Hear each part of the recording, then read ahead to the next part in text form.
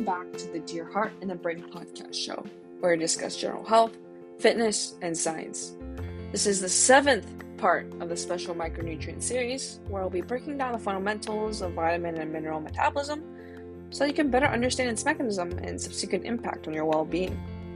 I know you're going to love the series, because I've been working on this initiative for quite some time now.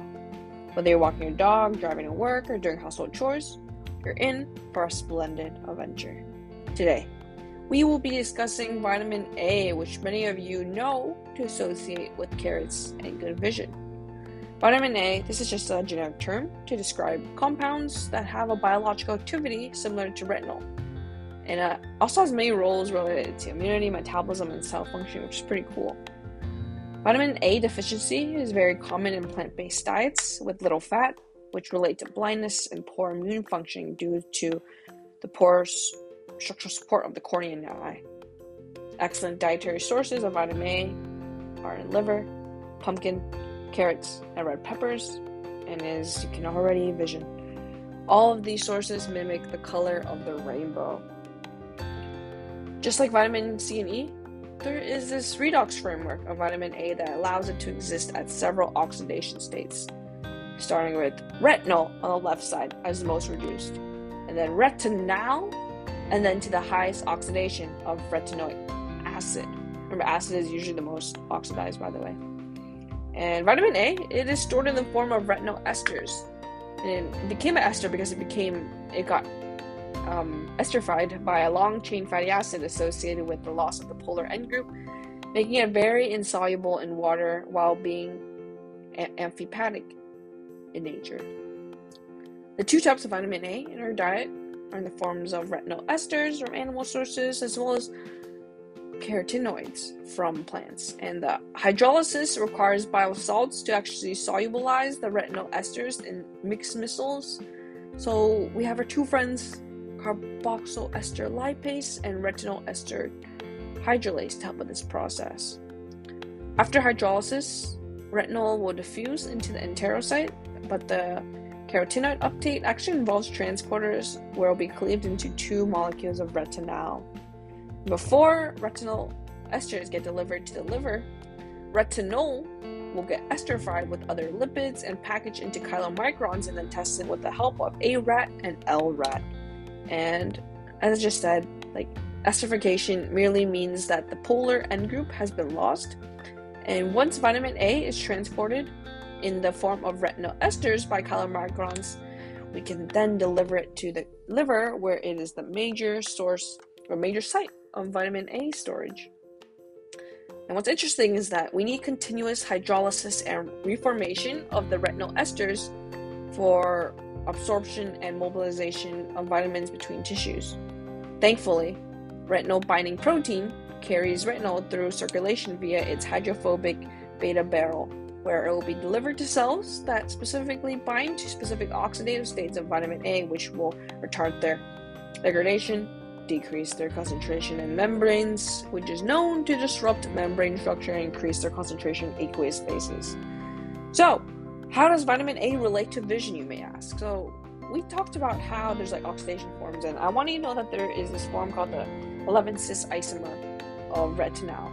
And who she is that she plays a critical role in visual transduction. So when light is captured in your eye by rhodopsin, right, 11-cis retinal is actually the chromophore that absorbs that photon, and then it ultimately results in a hyperpolarization of the cell so that the photoreceptor cells can actually form synapses with your neurons to transmit that there is a visual signal to your brain. And this happens in this mechanistic pathway that I will now explain, right? So when that chromophore, 11-cis retinal, absorbs the photon, it gets transformed from the 11-cis retinal to the all-transform to induce the protein to go through some conformational changes after transducin as a G protein exchanging GTP for GTP. And then GTP will activate phosphodiesterase, which will break down GMP, and ultimately we get the sodium channel slammed shut, and then hyperpolarization happens in the cell. Right? This conformational change happens because the chromophore is released and we get more 11-cis retinal two ways, right? We can get it again, with RPE taking vitamin E from the blood and then it gets stored in the all trans esters, or the 11-cis retinol can simply be recycled back inside the RPE, right? And retinoids, they have a great effect on cell proliferation and growth of cells in very unique ways. Like, for instance, many of these unique effects are due to the all-trans retinoic acid and 9-cis retinoic acid. I know I've thrown a lot of names to you, but know that like genomic influences are due to the retinoic acid. So because they actually modulate the rate of gene transcription by binding to retinoid receptors, and then these retinoid receptors will bind to DNA recognition sequences. Like, for example, the all-trans RA, right? It'll activate the RAR and PAR that will heterodimerize with the retinoid X receptor. We'll call it RXR, and it gets activated by the 9-cis actually.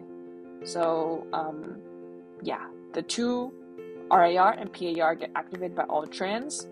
That will basically form a dimer with RAX or RXR, and RXR is activated by 9-cis. So you see how like the effects of the all-trans and 9-cis RA really does a lot of work.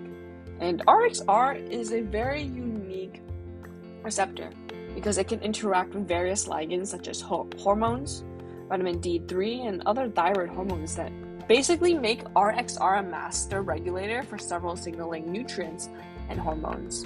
And in the absence of ligands, these RXR receptors will actually associate with co-repressors to reduce transcription rates, but upon ligand binding, the receptors will go through a conformational change that leads to recruitment of co-activators, right? So, this is vitamin E for you, my friend. That's all I have for you about what vitamin A does and what they play in your body. If you've enjoyed this episode, I know that the last few episodes, I think 3 or 4 more in this micronutrient series, will be a transformative ride of more scientific excitement and curiosity that will last you a lifetime. I'm going to leave you with the same message I leave you in every single one of our Dear Heart and the Brain podcast episodes. Keep that brain sharp, keep that heart healthy, and go dominate. Thanks so much for your time today. Thanks so much for your attention. And above all, thank you for your continual interest in science.